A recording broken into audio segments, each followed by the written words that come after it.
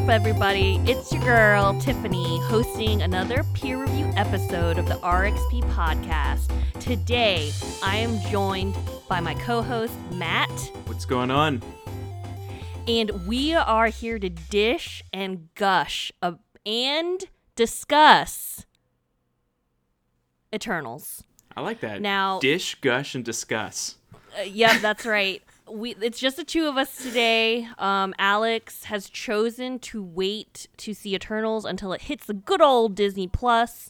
He didn't understand the hype, and so he's gonna wait. And unfortunately, he's gonna edit this pod also. So we'll see what happens with. And he's gonna get spoilers the entire way because he edits these.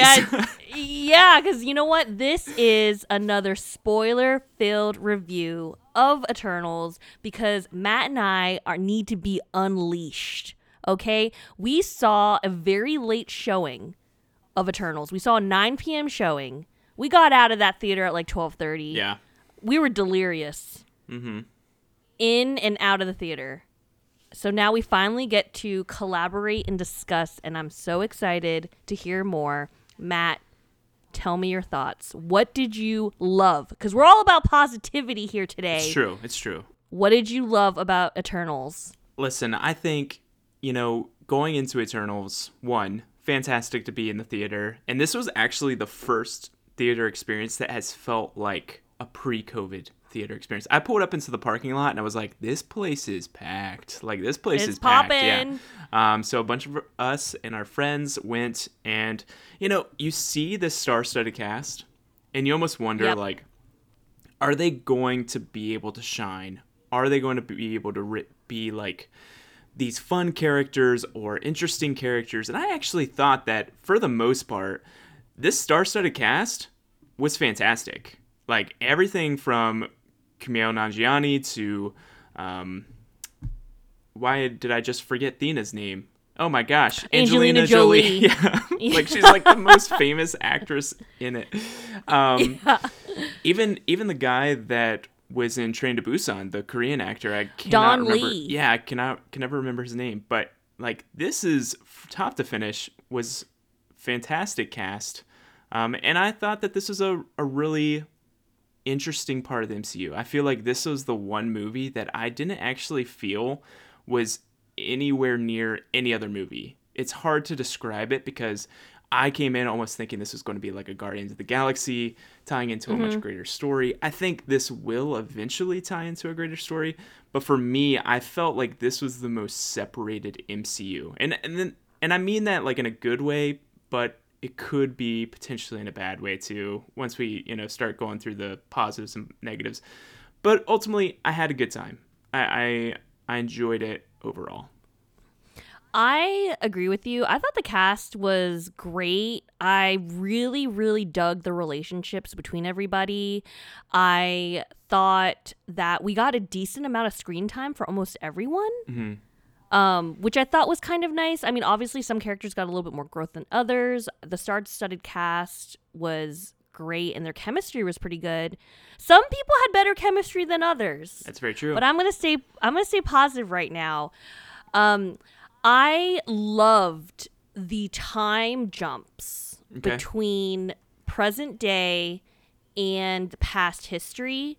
And every time we jumped back into the past, we were a little bit more towards the future, if that makes sense. We started like 5,000 BC, then 500 BC, then 200 AD, 1500 or whatever. I'm just making these numbers up. I don't remember. I've only seen the movie once. I can't wait to see it again. I don't know if I'll see it again in the theaters.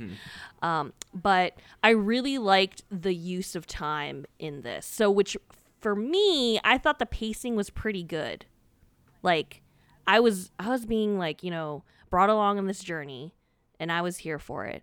And going back to kind of the relationships, I kind of felt like I bought that they were just like a makeshift family. And like they were like together in it, living together in various points, and like I felt it. Something that really shined for me were the interpersonal relationships with each of the characters as you kind of progress through the story. You know, like how some people kind of paired off and stuff, and you got a little bit more interactions. Like, I really liked how Cersei and Sprite were kind of like together in the beginning, and then you kind of saw that dynamic later. You know, getting Sprite and Kingo having their moment together. You know, like on the plane. Also, shout out to maybe my favorite character, Karun, Kingo's valet. Excellent. In the movie. So good. That character was a delight. Mm-hmm. Absolutely. Yeah. Like him and Kingo together were the levity that they needed in Eternals, because it did not feel like an MCU movie until they met Kingo, honestly. Like, they did not have the normal banter, the like jokingness. Like, it just wasn't flowing like an MCU movie. And having that valet be just like the star of the show, even to when he left, and like I felt like some emotion when he left and he said like, thank you for what you've done for humanity. I like thought that was well earned. Like, over the entire film, he's one of the only characters, and you know, this might be seeding into kind of my overall thoughts. 2.5 hours almost didn't seem like enough for these characters. I think they did as good as they could have. Like, I would say this is a positive. In 2.5 hours, I think they were able to successfully show these relationships and show the inner workings of this team with some backstory. But honestly, I think they needed more time. Like, I just don't think that there was enough time to make everyone shine as they should have. I think the people that did shine, like Cersei, I think was really great and like well put in. Phastos was great. Like showing, I think the reason for that was actually showing his relationship with his husband and his son. Like, oh my God, precious. Like, that showed Jack. There was a reason for him to fight for humanity. And almost like, I don't know if I saw that for anyone else. Like, even Cersei, who said that she was all about humanity, like, besides the flashbacks showing her like in Babylonian time or whatever time it was, right. I didn't really see that for many other of these Eternals. Honestly, and this might be a really hot take from the very beginning. Like, we're only like 8 minutes in, and I'm about to do a real hot take. I think that this movie would have been better as a Disney Plus show. I think changing this 2.5 hours to a 10 to 12 hours season, to where you could really delve into the backstory, the past, and then actually develop some sort of antagonist that was meaningful. Like, I think that my problem, because the more I thought about this, I came out of the theater. There were 5 of us watching it together. All 4 of you were like high on this movie from the very beginning. Like, you guys were talking great about it. I think you said something like, I don't know if this is like my top 5, but like, it's up there. And I was like, top 5? What are you talking about? It's not in my top 5. It's not. But you were pointing in a very like solid light. I almost was like, this is one of the worst ones at the beginning. The more I thought about the movie, the more I've like realized that actually it did pretty good. And I feel like time away from the movie has made me think of it in a more fond light. But I think a lot of my problems was that they just didn't, at the end of the day, they didn't have time. They didn't have time to show off all these characters the way that I want them to. See, first of all, like, what? This is like literally the 26th MCU movie to have come out, right? So this did not crack my top 5. I don't know that it cracked my top 10, but there's 26 MCU movies that have come out. And so I think, first of all, the fact that, I mean, before I saw the movie, you know, Rotten Tomatoes had this movie at like a 55%. Like, there's no way that this movie is worse than The Hulk. There is no way that this movie is worse than Thor: The Dark World. I think this was a very solid movie. I really enjoyed myself throughout it. Yes, there were gripes that I have, right? Like, I'm not coming out of there saying like this was the perfect movie. You're right. there could have been more time built in to this. You know, I think my biggest gripe, honestly, was how quickly Icarus and Circe just got down and dirty. You know, they're just like literally we see them on the Domo. The ship is called the Domo, which I love, right? And I like it because it makes it sound like languages adopted the word Domo, for their own languages. Like I think Italian's it might be a Duomo, is like church in Italian. Okay. Maybe. Don't quote me. I went to Italy a couple years ago, and I swear they use a word similar to that when I went to so many churches in Italy. Okay, anyway. So, you know, Icarus is like, my name is Icarus. And Circe's like, my name is Circe. And then like 15 minutes later, they're like on Earth, and they're like, you know, hanging out with the humans, trying to protect them from the deviants. And then like they're like taking a walk, and then Icarus is like, you're beautiful.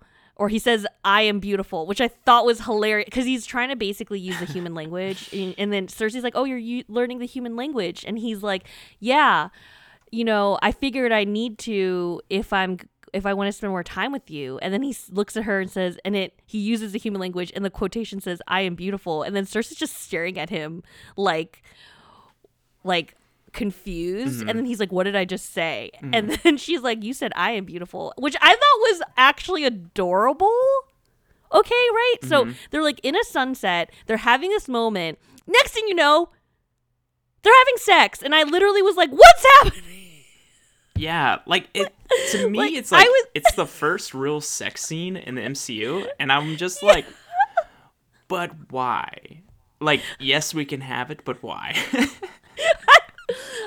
Like that juxtaposition was just it was just like so quick, and I'm like, but at the same time, like, okay, I can kind of see that being an important piece because like, you know, at the beginning, like was this scene after we met Dane Whitman and Circe, or was this before? I think it was after. Yeah. So I understand that scene was there to tell the audience, like, Circe had a relationship, right? Like, because we see Dane and Circe, like, being adorable together and, like, you know, in love, kind of. And then, but the next scene is like, nope, Circe had a boy for 5,000 years or so. Yeah. You know, to give that kind of storytelling piece. But yeah, I thought, but I didn't buy it. I didn't buy it. Didn't buy like, what? The relationship. Well, like, I think it's because I honestly think that the two characters that had the worst chemistry in the entire film was Circe and Icarus. Like, those two people. Wow. Like, they look like they were in, like, you know, just, I don't know, like some, like, play class. You know what I mean? Like, they're doing, what is it called? Like, improv. Like, they're Role doing playing?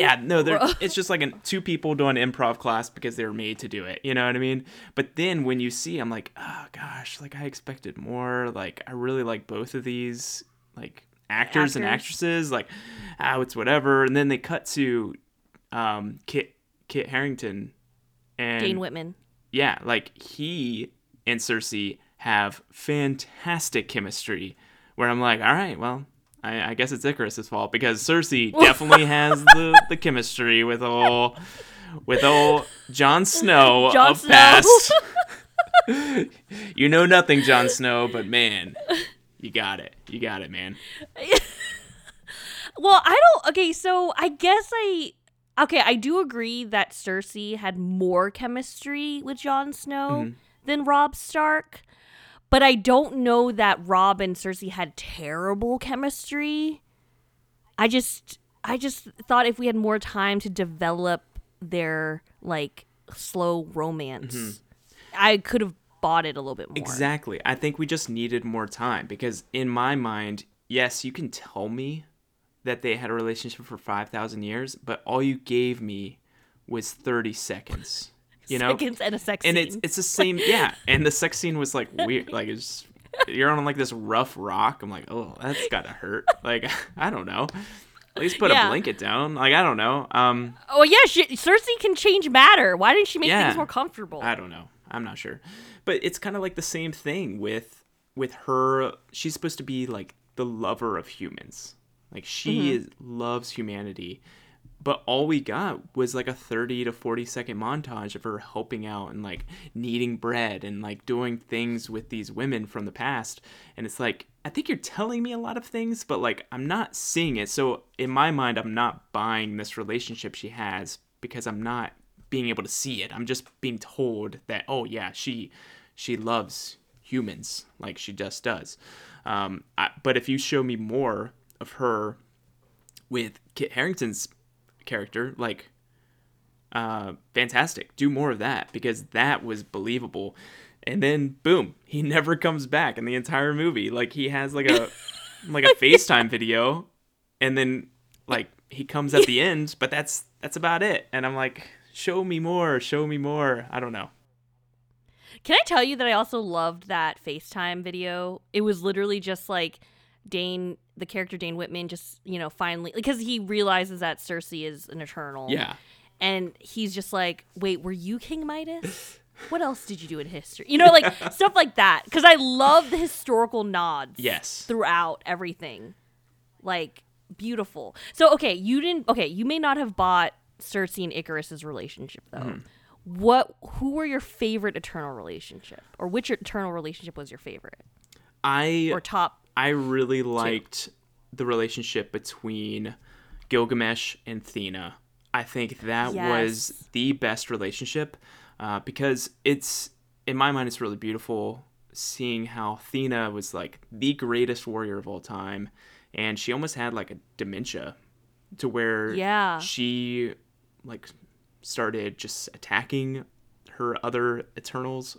And it made me really sad because I feel like mental illness in the form of like dementia or Alzheimer's, like that is definitely very prevalent in my family. So I've seen that kind of happen in my own life, and it's really sad to see on screen. But it's really beautiful to see Gilgamesh, who is this strong warrior, kind of make the rest of his life on Earth be her caretaker. And I feel like that bond that they had, and like when they were talking about right before Gilgamesh died, which was probably the best moment of the entire movie, honestly, him dying for Thena was impactful because we were able to see this bond between them, that he would do it all over again. Like he would do it on the next world too. And to me, like that made it so beautiful because they did take the time to talk through that relationship with each other. That maybe some of the other ones, I think I would have loved Makkari and Druig. Oh, Druig, I would love to see why they were so connected, but we just didn't get the time to see it. Like Kingo had probably the best line where he's like, is this a thing? I hate it. Like talking about those two, but it's like, that's honestly, that punchline was the best part of that relationship because we just didn't have the time to see them progress to that point. I mean, that's fair. With Druid and Makkari, though, we did see, like, in the weird, like, Stone Age or what, or not Stone Age, but, like, Castle Age, like, him and her having a conversation, like, about stealing versus mind control, which I guess that was supposed to be the seed of them, like, maybe having a connection, because they're like, we'll promise we won't tell on each other, right? And then we see them again because Druig was just so upset with the state of things that he left the group first. Yeah. Right? So he didn't have a chance to develop with and what was interesting to me is that Makkari just kept herself separate, isolated from the group. Yeah, she was just like doing her own thing. To be honest though, I guess she could have hooked up, or like not hooked up, but like met up with any of their Eternals because she's so fast. So like, who's to say she didn't like pop in every once in a while and hang out? But in the movie we just saw her kind of be solo. And in terms of bringing her up, I loved the showcase of Makkari's powers. Yes, I was just about to say that. Like her power and I think Thena's power like display are probably my favorite use of the cosmic energy that they had. Makkari was just fast. Yeah. Just always fast. And I love that. And because I even reflect back onto other speedsters in media and a lot of other, X-Men, for example, with the newest version where X-Men Apocalypse and X-Men First Class, where they like slowed, the speedster was shown like half full speed and then half slow-mo, versus here Makkari's just hundo P super fast, and I loved it. Yeah. Yeah, I think the easy way to film is the way that they have shown other speedsters, between the Flash and between Quicksilver in the X-Men. I think seeing this, there was never a slow-mo. It was never, she is just a defense. She's just like making sure these citizens are out of the way. No, she was like kicking Icarus's butt all the way across that beach, like having all these sonic booms where she would just stop at once, which would cause this ripple effect to make Icarus go into a mountain. Like, that to me was like very beautiful. Like, that was showing just creativity to it all. And honestly, I really liked all the powers. I think some aren't as great as others, but like, I think that Makkari just showed that combat as being fantastic. I think the combat in general was the highlight of this movie. Yeah, like Shang-Chi had great combat, and just in the same way, this had great combat. I think both of them, this Phase 4, I think Phase 4 is off to a great start because both of them are showing combat that's just like, it's almost like a dance. It's very choreographed, and like, I enjoyed every fight scene.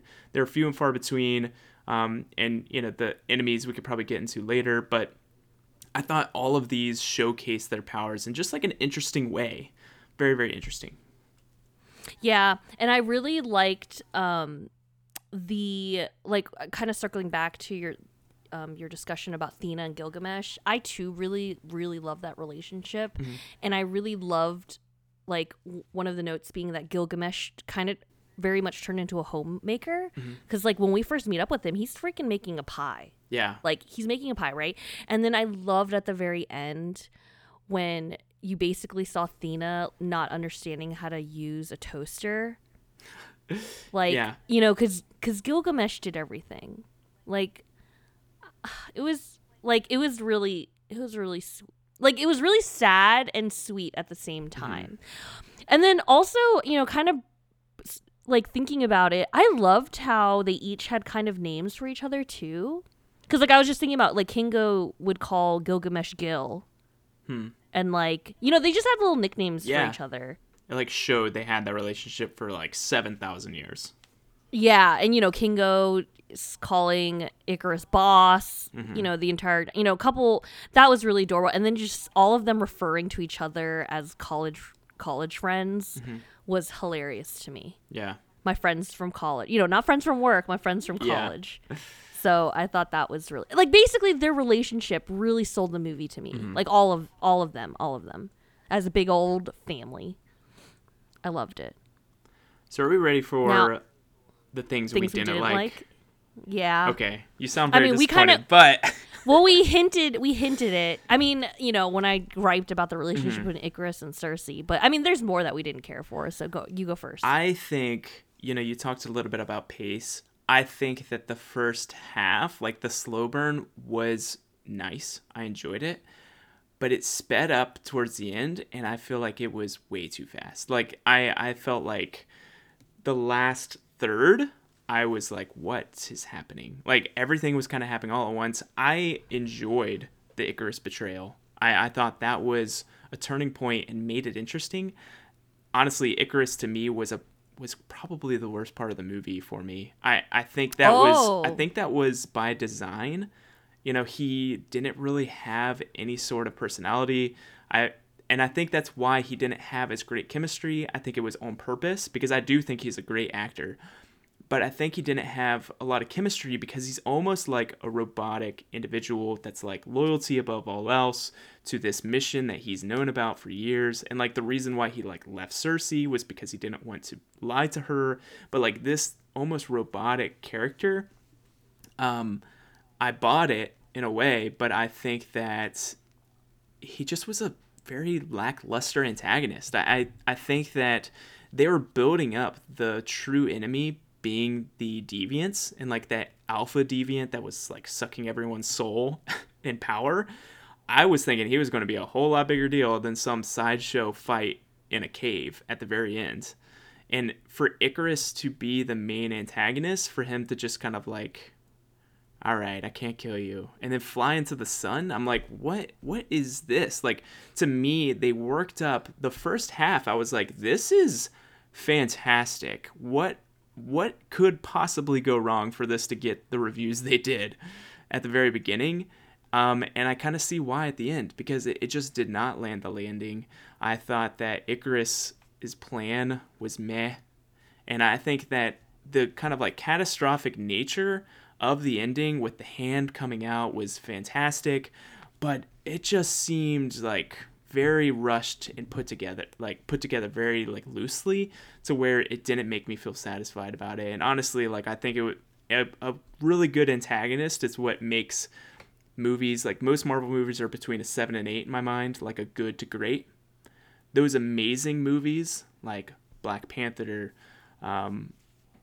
even like Shang-Chi was fantastic. Like, they all have a really believable antagonist, and I just don't think that they had that in my mind. I think my biggest beef with Icarus is like the ending that he got. Like, I understand him being like a loyal soldier and him being burdened with knowledge of, like, you know, the birth of a celestial, but him flying into the sun just was so strange. Like, I mean, I reflect on a version where he, you know, can't imagine a world where he's failed, and that's why he killed himself. But at the same time, like, he loves Cersei so much. Mm-hmm. Like, did he also not forgive himself now that, because I'm like, couldn't you have now like just lived a life with Cersei? Or did he think that their minds were going to get erased anyway? Mm-hmm. Like, I don't know. I just didn't like Icarus dying. Yeah. I wanted him to kind of have to answer for his actions, Mm-hmm. and then kind of make up for it, atone for it in some way. I don't know, but I just thought it was pretty strange. That was strange. Him dying to the sun too was like, really? You're gonna name this character Icarus, and then he's gonna die in the sun? Like, well, I mean, you know, they did talk about how Sprite was like making fun, or like made up that story about Icarus flying too close to the sun, yada yada. Like, I feel like it could have been so much better if he like made Cersei do something to, like, you know, like giving himself up to Cersei and then her like make him into a tree. Like, anything could have been so much better and like made this meaningful, where it's like, the only way that you can kill the hive mind is through me, or some, you know, whatever, not hive mind, whatever it's called. The Unimind. Yeah, the only way or you the can brainstorm. use Unimind is like by me dying or whatever, and like gone that route.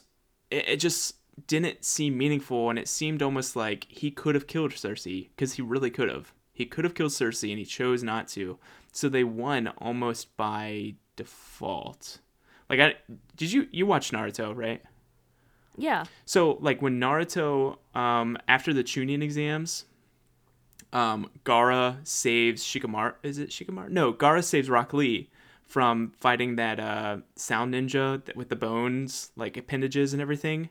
And the only reason Gaara didn't die from that bone ninja was because that bone ninja like died of natural causes during the fight. Like, he like, his heart gave out or something, but like Gaara was like an inch away from death.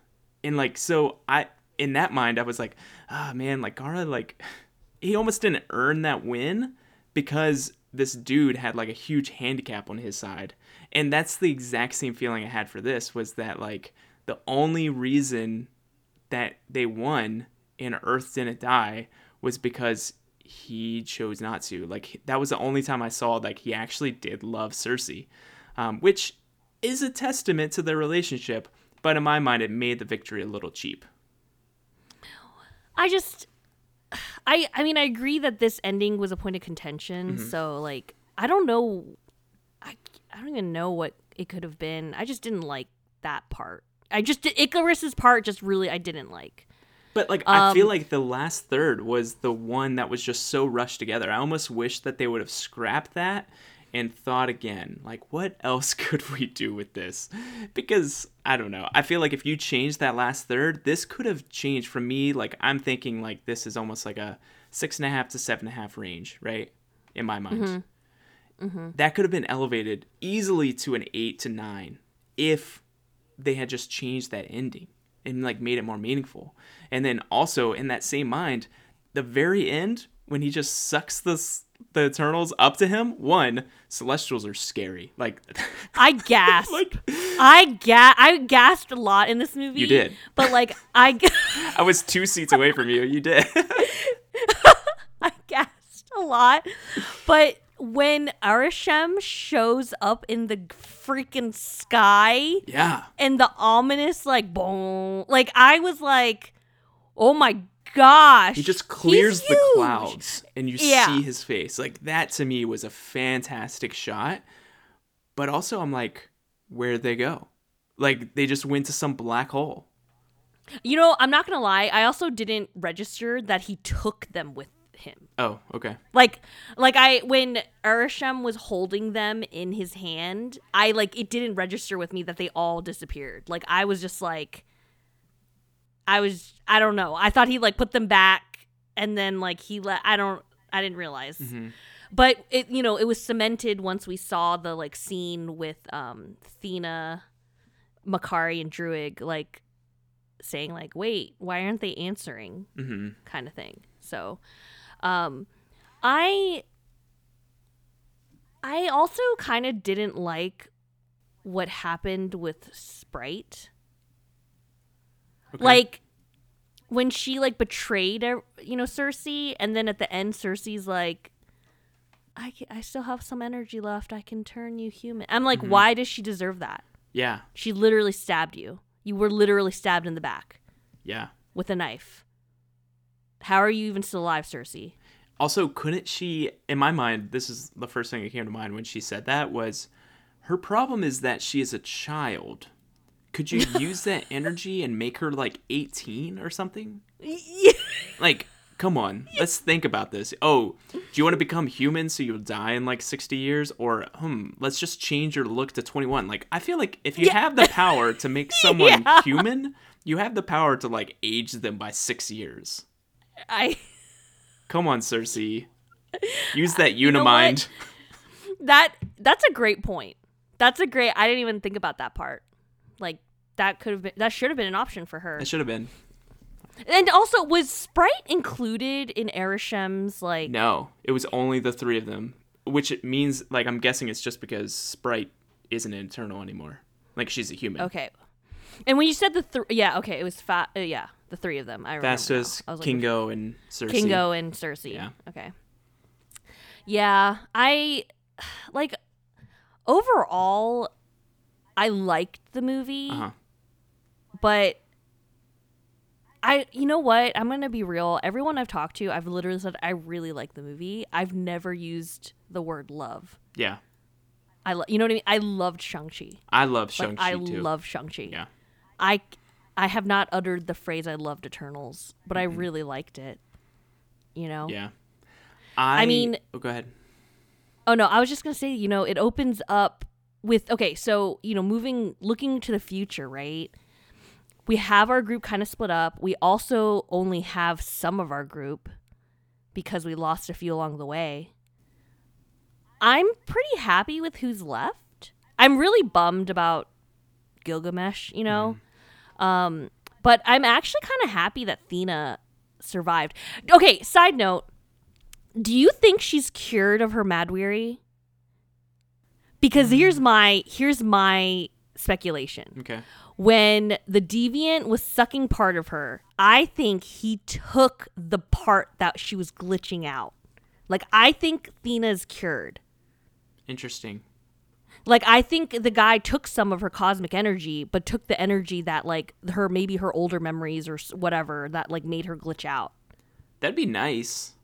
I don't know if that's the case. Like, I think that she is like all these Eternals, we find out that they're just shell of people. That they just, like, they download their memories and then upload, like, just a new save file, and then they go about their business. But I think that Thena, or at least my interpretation, was that her shell is just corrupted. And, like, for whatever reason, it's just corrupted to where... like a failed hard drive? Yeah, exactly. Or it's been used so many times Yeah. that it's just like... It basically reminds me of the hard drives we have at work.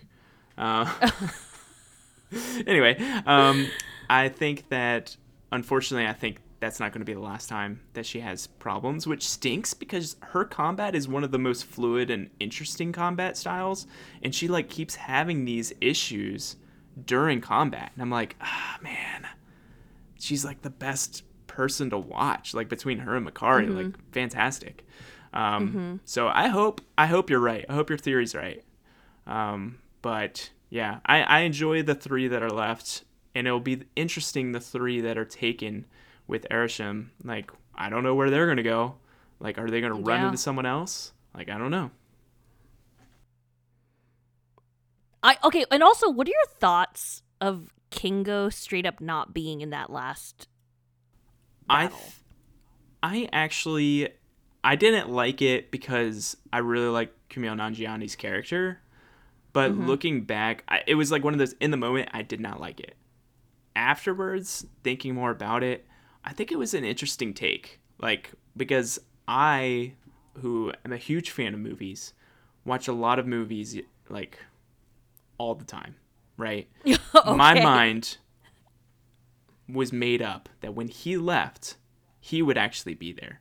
Like, they were, like, pinned down to the ground, and he would, like, shoot, you know, a deviant off their back or something. Pew, pew. You know what I mean? Like, he would come yeah. in as kind of like that second wind, that Helm's Deep moment where, like, Gandalf comes in to save the day, right?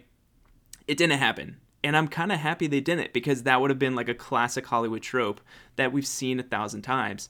That this way we're able to see that, you know what? He didn't agree with them about trying to get rid of the Celestial from coming about. Like, he believed in the same way Icarus did, but he didn't believe so strongly that he would kill his friends. And, like, to me, I respect that, because it's like, you know, you can have these beliefs, but you don't have to, like, go to violence for them. And I feel like he said that and walked away, and he's like, you know what? I don't agree with you guys, but I'm not going to fight you guys. And to me, that showed a lot about Kingo as a character. It also was just kind of sad, though, because he's, like, going with his valet, and he's basically telling his valet, he's like, yeah, like, I'd sacrifice you guys, you know, for the greater good. And his, like, valet's like, thank you, sir. You know, like, just, he's, like, fantastic. But, so, in my mind, I think it was good overall that he didn't show up. Yeah, I just, like, when I think more about it, I appreciated a different viewpoint. Like, a different, like, it's not like, you know, side A fighting side B. Like, he was a side C. So, like, I appreciated that. And to be honest, when the movie was happening, I completely forgot about him. Like, I didn't even expect him to pop out of nowhere. I just was like, oh my gosh, so much is happening. Makkari's finally got screen time. Like, oh my God, is Druid gone? Like, you know, I'm just, like, watching everything happening and all that. I am really excited to see how they interact with other people, like, in the future, like, future characters. Like, that's really interesting to me. Like, are any of them going to show up in the Marvels? Probably not, but it's in space. Like, I feel like space is a frontier that has so many opportunities now. I think it's good for the MCU to have them split up a little bit in these, like, groups of 3, because I do think the Eternals together, they barely had enough time to really develop themselves.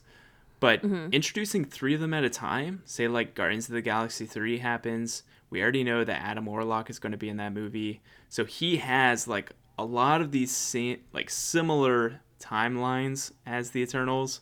Like, the 3 that are in space, to just, like, run into them would be more meaningful than, like, oh, here we are in our Duomo, like, all 8 of us, like, we are going to just flood the screen with personality.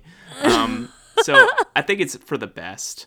I'm honestly unsure how I feel about, like, an Eternals 2. Like, I don't know where this leaves us there.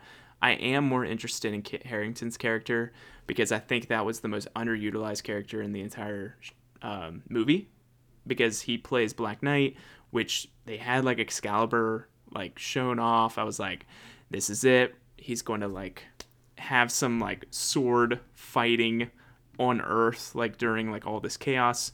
We never, he showed up with a scarf at the end, like looking dapper as always, but like he wasn't the Black Knight. He was just Dane. And then his like post-credit scene, which like you were speculating at the movie theater that was Blade, but I saw some reports that the director actually confirmed that it was Blade, which is fantastic. Okay. So like that makes me think, are they going to try to do like almost like a Midnight Suns reboot, like which has had Blade, like we have that video game that's coming out which has Blade in it. Like I know that the Moon Knight that's coming out, which I could see Blade being in. I've heard a lot of thoughts that he's going to be in Moon Knight. So could Kit Harington be there too? Like, I think Kit Harington needs some time to shine. So I'm more interested in that storyline than any of the Eternal storylines. And I think that says a lot about the film. Because I feel wow, that's kind of crazy. Yeah. I'm interested in seeing something new from this. And I don't know if the Eternals are all going to be together. Like, I just don't know where this leads us. Like, what do you do against a Celestial that makes suns? Like, how do you kill that? But also, like, nowhere in Guardians of the Galaxy, isn't that a severed head of a Celestial? Yes. So they're not completely, like, powerful. Yeah, so I don't know. Maybe this will be something interesting down the line. I am just utterly confused with the utilization of Kit Harington character, like Dane Whitman. Like, I didn't really understand his introduction or point. Like, it was... I feel like the movie could have not had him and it would have been the same. Yeah. It would have just been Cersei living her own life at that point. Like, I don't know. Like, was it to show us that Cersei moved on? I don't really... Is it a character that to be intimate enough to, like, ask crazy questions? Mm-hmm. Like, kind of like Ned asking Spidey Boy, like, do you spit venom? Do you crawl on the walls? Do you lay eggs? Like, like that, like, was the whole point of his character just to be that? Because I don't know that we needed that. I don't know. We could have had...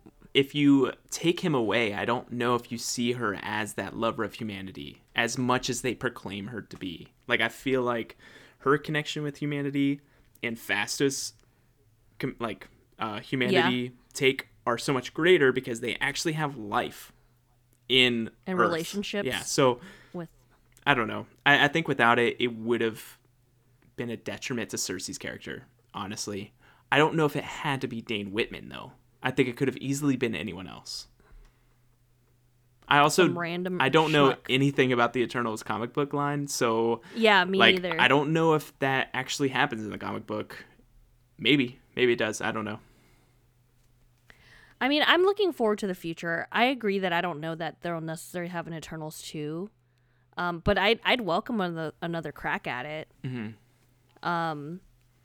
But so, like, at the end of the day, Matt, do you recommend watching Eternals?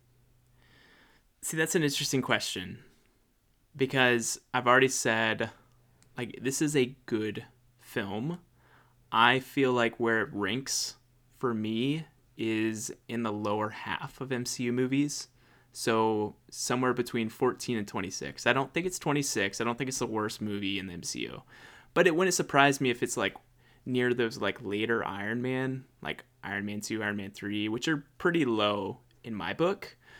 That being said, I still recommend all MCU films because I feel like for this, I recommend it not for this movie alone, but for the implications that I know will be there. Like, MCU, we may not see how important this movie is until like 5 years from now.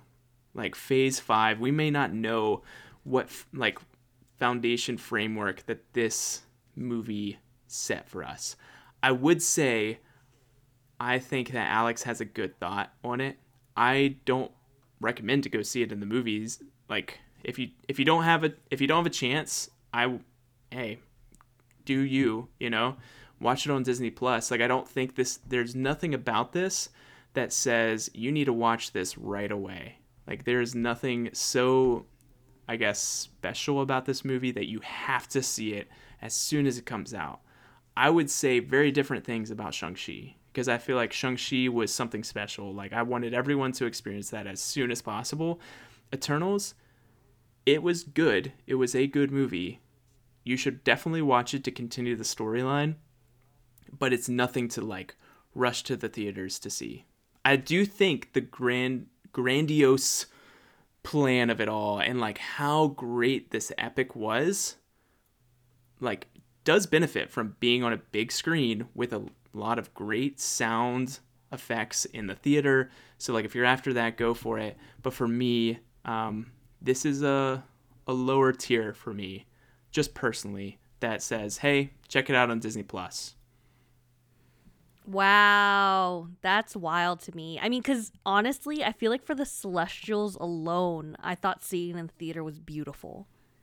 Like this, like the way they did Celestials was so amazing to me that I could understand how they could do Galactus if Galactus ever showed up in the MCU. Like the like CG artistry in that was amazing. I recommend this movie. I think it's a solid movie. I think it has a brand new set of characters that people will fall in love with. I think it's worth a watch. I kind of am leaning towards the theater, mainly, like I said, because of the visuals being so amazing and the music was pretty good. Mm-hmm. You know, I think, well, I don't actually know who the composer was, but like I thought it was such a good theater experience. Just see it, you know, it was a long movie. You gotta buckle up. I like went to the bathroom like 18 times before I even went to the theater because I was so afraid that I have to go. Like, you know, I didn't want to have any reason to get out of my seat during the movie. But I thought that it had a decent story, and it just had a cast of characters that individually and many of them in separate relationships was such a delight to watch that I recommend it. Mm-hmm.